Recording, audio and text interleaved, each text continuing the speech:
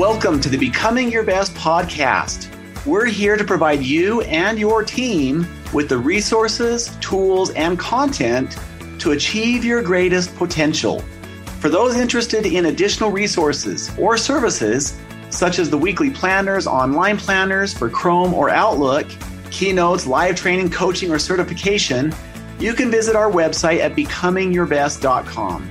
Now, when you listen to an episode that resonates with you, we invite you to share it with your family, friends, and team members so that they can experience the same type of motivation and results in their lives.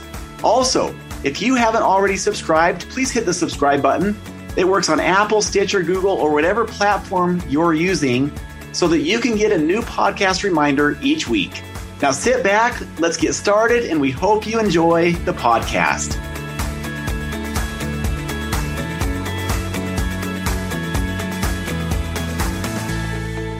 Welcome to all of our Becoming Your Best podcast listeners, wherever you may be in the world today. We are honored to have you with us. And this is your host, Steve Schallenberger. And we have a terrific guest with us today. He is the founder and CEO of Body Talk.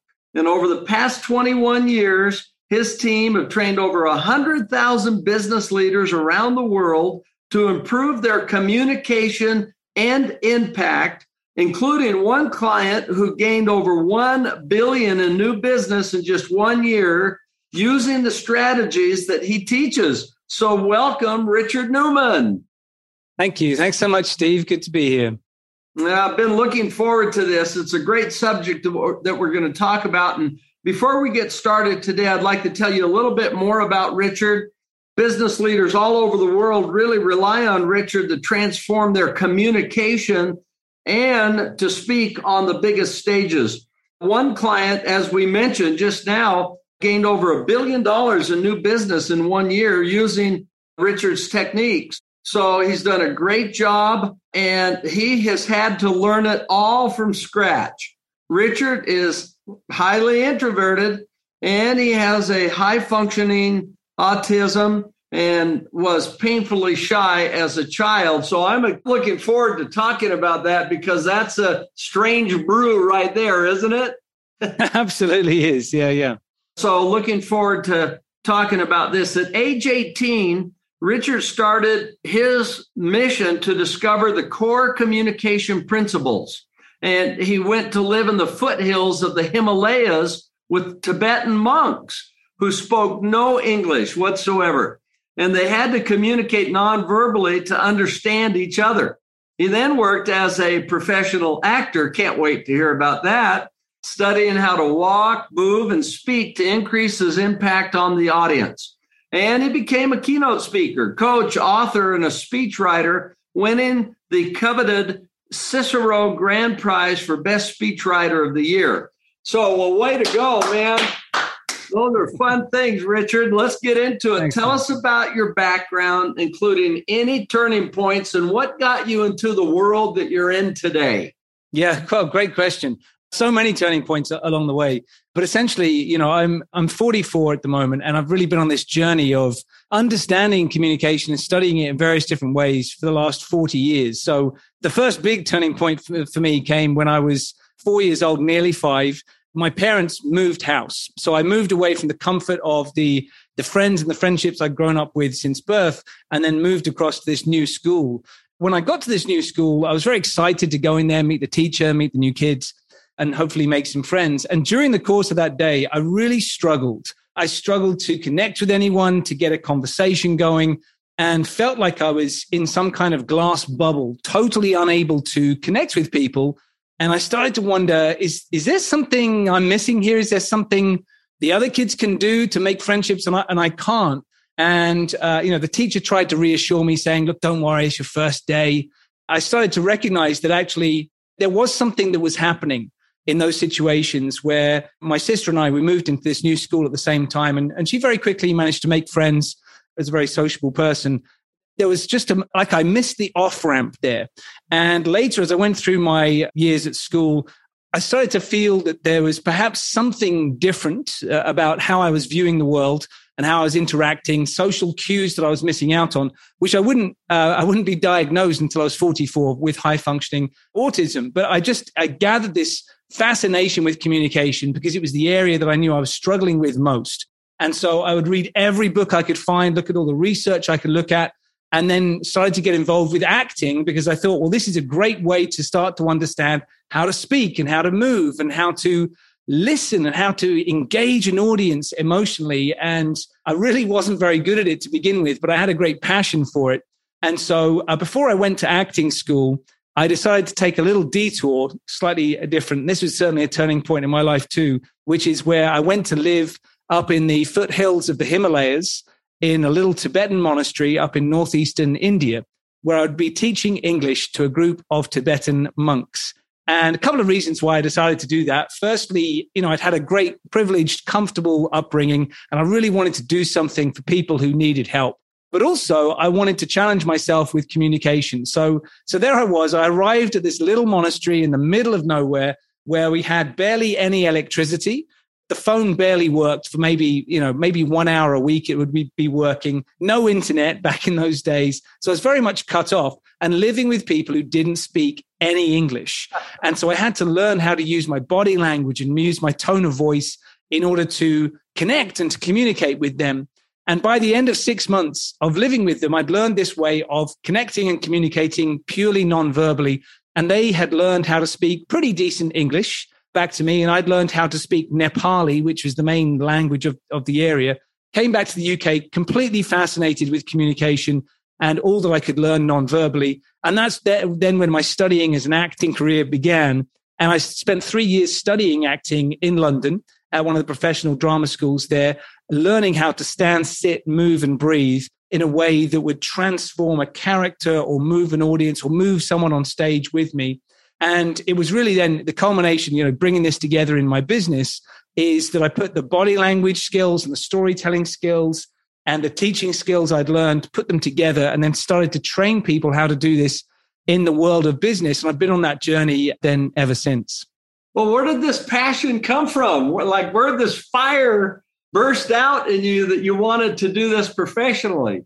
I really recognized from an early age that this was an area that I was struggling with. And I think pretty quickly it became clear for me there must be other people who are struggling to communicate as well. I wasn't the only person at school who was struggling there. Other friends of mine had challenges with communication as well. And I thought, well, if this is something that is helping me, like it helped me become a teacher, helped me become an actor, helped me start a business, maybe I could start to teach other people. And my passion has always been to help people fulfill their true potential.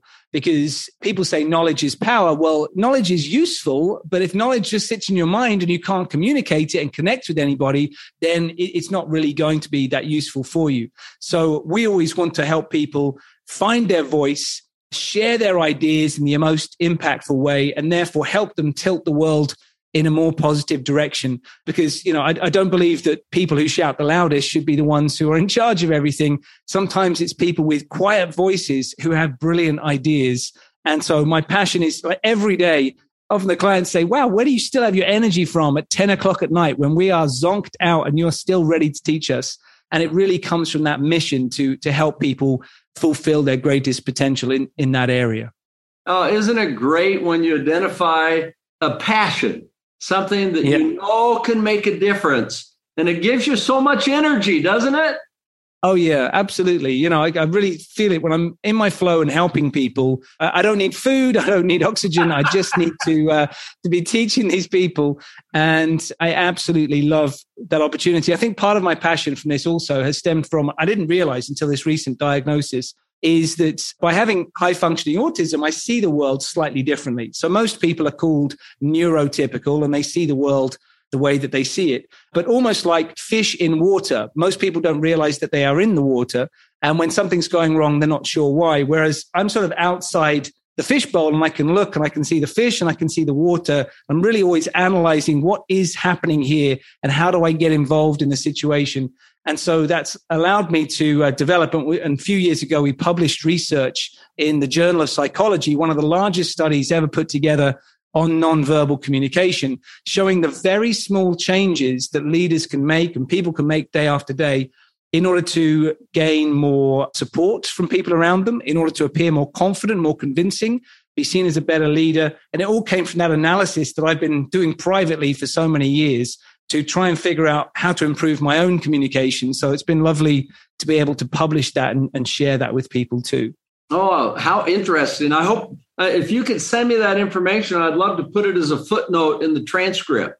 Yeah, absolutely. I will do. Yeah, that's fascinating. And so, Richard, as you may know, as we work on becoming your best, one of the things that we've done is we've really been captivated, and at the heart of our research is what sets apart high-performing individuals from all the rest and high-performing teams from all the rest. And so we've had the good fortune, I have personally, to interview over 175 CEOs throughout the world and really looking for what set them apart. And we found that they weren't perfect, but what we observed over and over again is that there were 12 things that they did that created their exceptionalism and set them apart. And that's what we put in the book, Becoming Your Best, the 12 Principles of Highly Successful Leaders. One of those happens to be an effective communicator. Yeah, I'm sure. One of the big ones. Highly successful leaders are this, and yet our clients and people, as we assess what they want to hear about, this is consistently among one of the biggest requests we have of we would like to work in this area. So I mean to tell you, I am so thrilled to have you, Richard, with us because you're one of the best in the world. Thanks, Steve. And I completely agree. It has to be. If you want to be an effective leader, certainly an effective CEO, you've got to be a great communicator. Gone are the days where decades ago, perhaps, the CEO could sit in their office at the top of the building and just direct some orders at a few members of staff. You've got to be a fabulous communicator for success. And I'm really glad that I got that lesson early in life and was able to pursue it. Okay, so if you don't mind, I'm going to just take us just a little bit off the path, and I would love to get any tips on what are some of the things you've learned as an actor. Like I loved what you were saying, how to stand, how to talk. What are some of the tips of things that you can share with our listeners of things, how they can physically carry themselves or things that stood out from you, if you don't mind? Yeah, of course. One of the first things that I remember learning, and this is going back some years now, back when I was like 19, 20 years old, I was in London at the time, what was considered, the greatest acting school, most successful one. And we're standing on stage and we're trying to figure out how to bring to life some gravitas. And when you're studying as an actor, you're 19, but you get given the role of a 50-year-old judge who's in a massive trial scene, because you have to do that to fill out the cast. Everyone's 19. And so you have to figure out, well, how do I have the gravitas for this role? And there's many different tips that are given, such as, go and watch Jack Nicholson in a movie and see how he does it and see if you can bring some of that in. But I wanted something more precise to understand. And so I worked with a movement coach, brilliant guy called Ed, who's a Canadian movement coach. And he was talking to us all about how gravity works on the human body. And he could do this exceptional yoga and sort of stick his legs up in the air and all over body twists and turns that we couldn't do. He said, it's all about understanding gravity. And so this is something that we put into our study that we published in 2016. And so many leaders talk about, they want presence, they want gravitas, and they say, what is that? How do I get it?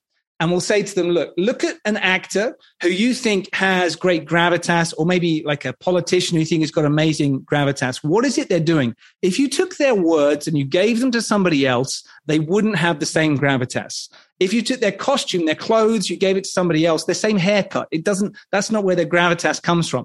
There's something that they do that most people don't do, which is giving them the gravitas, which is that they use their body in great connection with gravity. What does that mean? Most people do what I call the off-center shuffle. So if a leader is standing in front of a room, they will generally sway from one side to the next, from one hip to the next, maybe lifting up a shoe in the air as they do so, or just lifting and leaning on one side while speaking. It feels comfortable. It feels comforting in that way. If people are feeling slightly nervous, just shifting from one side. But what people see when you do that is they see someone who is shifty and they see someone who is a pushover. meaning that when you're leaning off to one side, gravity's working against you. And if someone gave you a quick nudge on the shoulder, you'd fall over. You literally are the physical embodiment of being a pushover. So what we work on with people is getting back to a greater connection with gravity. So if you look at a child, when they first learn how to stand up, they stand up with their feet too close together, they fall down. If they stand up with their feet too wide apart and splayed in different directions, then they fall down. But eventually they work out that if they stand up with their feet shoulder width apart and a little bit of ease in the legs, so not too stiff, suddenly they can stand because they're in exact connection with gravity. And we show leaders how to do the same thing. So it's not about standing bolt upright like an army soldier. It's not that. Instead of that, it's about having a balance between left foot, right foot, toes, and heels, having them about shoulder width apart. It's like a ready position. If you imagine what people look like if someone is playing golf or tennis or basketball, they're about to take an important shot. They don't stand feet together. They don't lean off onto one hip. They physically ready themselves with gravity, and then they do it. And you can do the same thing sitting down. You can do the same thing over a webcam just by lifting up your sternum, so the center of your chest plate, lifting it up to realign your posture. So your spine is going straight down towards the ground. It gives you that physical, visual representation of gravitas. And that was one of the small indicators that we saw in this published research we came out with. Great. All right. Well, good. Those are good tips. That's good stuff. So you kind of get grounded there and sit erect, and it makes a difference. I guess it makes a difference how you feel and how you present, and maybe more on your toes, right? Yeah, it gives you a great sense of feeling firm and strong and grounded, and visually what it looks like. People know if they came to give you a nudge on the shoulder, you're not going anywhere. So suddenly when you say to them, this must be done by 4:00, instead of looking like a pushover, you look like someone who is going to stand their ground, which again is where that word or that phrase would come from. We also found an important one actually for leaders is that gestures really matter. There's many people, particularly as they get more senior in an organization, they get a bit self-conscious and they think, okay, I don't want to gesture too much because I'll look like a clown or I'll look silly or I'll look like I'm flapping around. But actually, we connect gestures with the passion that the speaker has, and they become visually engaging. There's no way to engage somebody on a Zoom meeting or Teams meeting or even an in-person meeting if you're just going to be still and make no facial expressions, no gestures.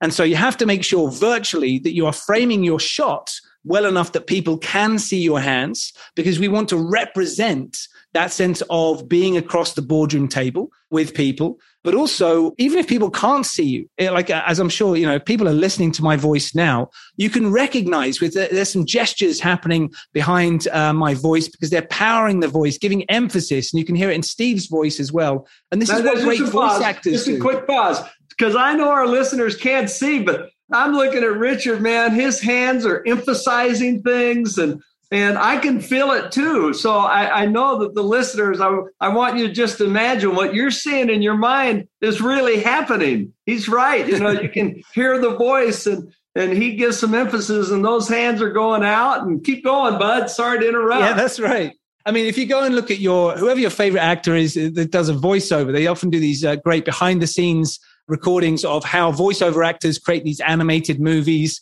like Tom Hanks in Toy Story, or I was watching recently all of the actors and singers behind the movie Sing 2 that just came out, which my kids really love. And you're never going to see the actor's performance because it'll be animated, but they're physically moving their hands around to match the passion and the emphasis they want on key points. So you need to do that even if people can't see you, but when they can see you, if you do that visual emphasis, it gives them more reason to look at you and it gives them more clarity around your message. And we found that people who do no gestures or who do low gestures, so low energy, low below the waist, sort of low impact gestures, they get terrible ratings compared to people who are doing gestures that are above the waist and have emphasis and energy behind them. Suddenly your ratings go up. Awesome. Okay. Thanks for sharing that.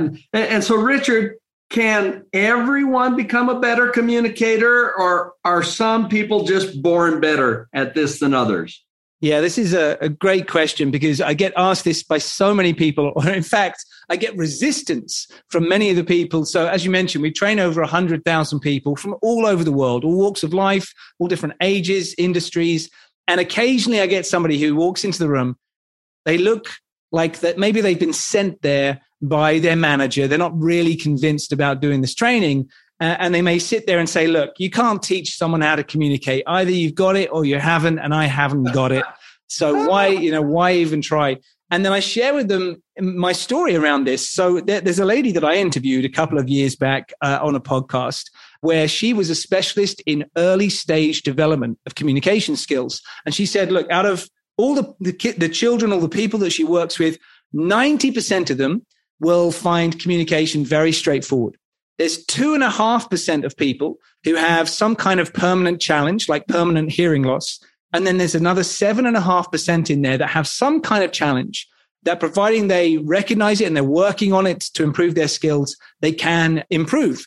And after the podcast, I said to her, I've got a suspicion that I'm in that 7.5%. And she said, no, you can't be. You teach communication, you write books about communication, and you're hosting a podcast. You can't be in that group. And I said, just take me through this. What do you do to qualify to be in this group? And it turns out I was in that group. And she said, you're living proof of the fact that somebody who had major challenges with communication can learn everything and put it all into action. And so, I always offer that up to people to say, I didn't start life as a great communicator. I started struggling. It took me many, many years to figure this stuff out. And what I was able to do in that time is to learn simple steps, simple structures and processes people can use so that if they practice them, just like learning how to play tennis. Can everyone win Wimbledon? Well, no, but everybody can learn how to have a great game of tennis. You just need to know about forehand, backhand, serve, volley, and the rules. And you practice enough, you can have a great game of tennis and really enjoy it. You may not be the world's greatest champion, but you can definitely get up there and play the game. Wonderful. Okay, good. Now, let's just talk about storytelling. That's a big part of communicating, and that's something I aspire to try to do a good job at that. I know that when I hear a good story, like I am so locked in, right? But it's kind of challenging sometimes. So how do you be a good storyteller? How do you captivate your listeners, your audience? And what are your thoughts about that? How can we do a good job? And how do we get locked into that world? This is such a key area, and it's been a hot topic for so many years now in business. But sadly, it's very poorly understood from the experience that I've had of people who talk about this. And I think the key behind this, I spoke once to Robert McKee, who is a brilliant sort of godfather of storytelling in Hollywood. And he said, the funny thing with storytelling is that most people don't bother learning it because that they think they already must be good at it. Like they've heard stories all the way through their life since their parents first read them once upon a time. And so they think, okay, I know what this is. But it's a bit like someone listening to lots of music and assuming that they will instantly be a good composer without ever getting the lessons behind how musicality really works. And so storytelling, the key bit to understand about why this is so important is that the brain processes information through the power of story. So thousands and thousands of years ago, when we had to pass on life and death survival messages to our tribe, we didn't have spreadsheets. We didn't have PowerPoint. We had the power of story, and we had to be so good at it that for generations to come, people would remember the story, remember the lessons, and take action on it. Whereas these days, if people go into a team meeting, most people have forgotten 90% of it by the time it's after lunch. And someone says, hey, what was that meeting about? And they can't remember because it's just words, bullet points, spreadsheets, and graphs. And so that's why story is so important. And the key to good storytelling is lighting up the key areas of the brain in the right order. We need to be engaging with the survival brain, the emotional brain, and the logical brain in that order to make the brain think, I need to listen to this. I care about this information and I know what I'm supposed to do about it. And so they leave the meeting taking some action. That's what great stories really do. Big picture details and actions, engaging the emotion survival brain to make sure they care about it and put it all into action. And so when you do that, storytelling can be a bit like, I've often thought it's a bit like the movie Inception, if people are familiar with this, Leonardo DiCaprio movie, where he's able to plant a thought inside somebody's mind that transforms how they think and how they feel. And you can do that through the power of story used purposefully and positively towards your team, rather than saying, here's a list of things that must be done, or here's the date that the company started and that's why you should care about it. If you build a story around it, then suddenly they are emotionally connected to it much more powerfully. And it's about understanding, what that structure is such that you can take any information. We've taught organizations to transform every email into a story. And so the action from the story happens in the subject heading, and then the story itself happens in the message. And so instead of reading reams of emails thinking, I don't know what this is about, you just read stories all day and you take an action. And so we found that people love that because it gives them great efficiency and a much more enjoyable day at work. Richard, how do you pick your stories? Oh, how do I pick my stories? Well, for me, and also for a lot of people we work with, often we don't get to pick the stories. We have that sense of having a message that must be delivered and then thinking, how on earth am I going to deliver this in a way that is memorable and the people are going to care about it? And so, honestly, you can take any information, no matter how dry it might seem to be, and you put it into the power of a story and suddenly it lifts and transforms. But I will say, I've learned along the years that when we go and pitch for business, say there's like 3 or 4 companies pitching down at that final decision-making stage, and then we get the phone call saying, hey, we've gone with you guys. It's amazing the number of times the story about the monks, me teaching English with the monks, comes up. And so I mentioned it, at the top of this podcast, because it's something memorable that I did. People can visualize it. I often go into a lot more detail around it. So there's a visceral experience there, but it actually is relevant to the story of who I am and what I teach and what I will do with clients and what we'll talk about on the podcast today. And that's the key, is to have something that builds up a sense of credibility at the beginning of a story that is personal to you, sharing something memorable about your life, but in a way that is actually connected to what you're about to say. So I've seen people do it the other way, where they've thought, I've got an interesting, fun story about what happened to me on holiday last year. It has nothing to do with the sales conference that I'm speaking at, but hey, let's just go with it. So instead, I would say, think about, first of all, how do you want your audience to feel? And what action would you love them to take after this meeting? What do you want them to be remembering, doing, thinking about 3 months after this meeting, if it's an important one? And then you build the story towards that goal rather than necessarily just grabbing one that's out of your memory box. Well, thank you for taking the time on that. That was really helpful. One of the things I found is I like to use stories that move me. In other words, they're meaningful to me, but then they carry the characteristics you just talked about. In other words, they're fun, they're emotional, but they have a purpose, and people can relate to them, and it seems like they connect us more, but they have an objective of helping us get to a better place. Where we relate to one another. We're on the same page. But I think you just described that, but I hope that's helpful. Oh, yeah. Yeah, no, I agree. If you've got something that you are personally, passionately connected to, that's going to really help you come to life with your body language, with your voice. People are going to feel the emotion that's coming through it. And what we often say to people is, if you're going into a meeting where that isn't the case, then focus on the people in the room and think, why am I actually here? I am here to emotionally connect with you and lift you through what I'm about to say. And so I used to do a lot of work for a Formula One racing team, and I have no interest in Formula One. I've got no interest in cars, to be honest. But I thought my job here is to connect with people and make this engaging. And what I do love is basketball. And so when I was talking about my passion for that sport, I was thinking about my passion for basketball. And so I could connect through a real passion. But also my real passion too is the connection of those people in the room. And I thought, if I tell this story and I care deeply about the people listening, then that will help bring my passion to life for a subject that was not my favorite. Okay, great. As we're kind of getting towards the end of our interview today, what principles can leaders focus on to improve their communication? A couple of key things that we often work on with leaders is, first of all, congruency. To go all the way back to my story there about the monks, congruency is critical. And a lot of people talk about wanting to be authentic communications, wanting to be genuine. And when we bring up the subject of congruency in communication, they say, no, I've got that. I'm very good at just being myself. But it's not about just being yourself. Just being yourself really means being all of the bad habits you've built up throughout your entire lifetime and being those when you speak to people. And so often just being what currently feels comfortable for you doesn't mean congruent communication. So when I say congruency, I mean making sure your body language, voice, and words all go in the same direction. And the direction they're going in is changing how people feel about the information. And so if you don't want to do that, that's fine. Just send people an email. If you're having a meeting, or if you're in person with people, or if you're virtual, you've got to think, how do I change the way they feel? And get your body language, tone of voice, and words going in the same direction. And to draw in the monks, what I always think about is, would my monks understand how I wanted them to feel, even if they didn't understand the words? That's when you know you're having congruency. And that's what I had to do for 6 months while I was teaching them. So congruency is key. And the second key is lift.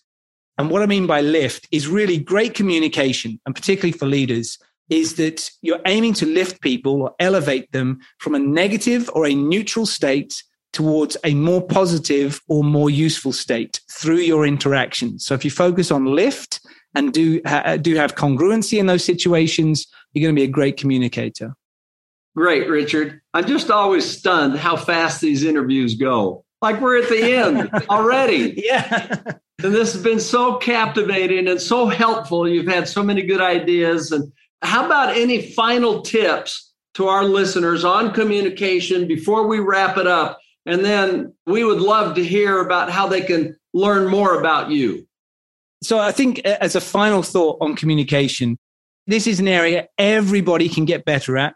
And it can take all of your knowledge and all of the things you want to get done and just accelerate it through that power of communication. And so I encourage people to think about this. If you think, look, I don't have time to practice, I don't have time to prepare for my next meeting, just consider this. As a leader, if you are speaking on a virtual meeting for an hour, you might think, oh, I just flip on a webcam and talk. But if you're speaking to 100 people, you're speaking for 100 hours. How much time of preparation is that worth?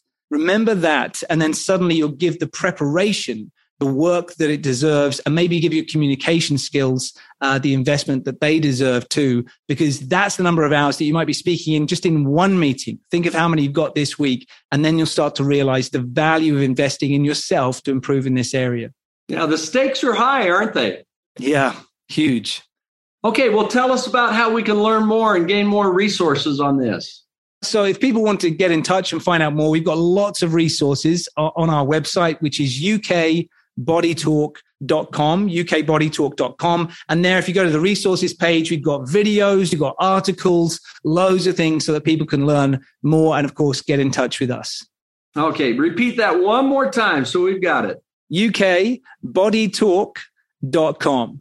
Perfect. Okay, yeah, that we can do. Well, thank you, Richard, for being part of this show today. It's been a delight. Yeah, same for me. Thanks, Steve. Yeah, congratulations and best to you as you're helping our world be a better world. Great. Thank you very much. Okay, and to all of our listeners, it's been a privilege to have you on, and thank you for being part of this show. This is why we do it. I just feel so connected to you. Thank you for your energy, and wherever you are, we wish you the best as you're working not only on becoming your best, but in the process, you're blessing everybody around you. The very fact you take time to listen in to Richard and I today says a lot about you. So we wish you a great day and wishing you the best, not only today, but every day. This is Steve Schallenberger, your host with Becoming Your Best Global Leadership. Thank you for listening to the Becoming Your Best podcast. If there was something in this podcast that you felt would be helpful for a family member, a friend, or even a coworker, we invite you to share this podcast with them now while you're thinking about it. Also, remember to subscribe so that you never miss an episode. Now, for additional resources and tools, such as how to join our monthly peak performance coaching program, or how to get certified as a trainer or coach, or schedule a workshop or keynote, you can visit our website at becomingyourbest.com. We're here to provide you and your team with the resources, tools, and content to achieve your greatest potential. So thank you for listening, and have a wonderful day and a great week.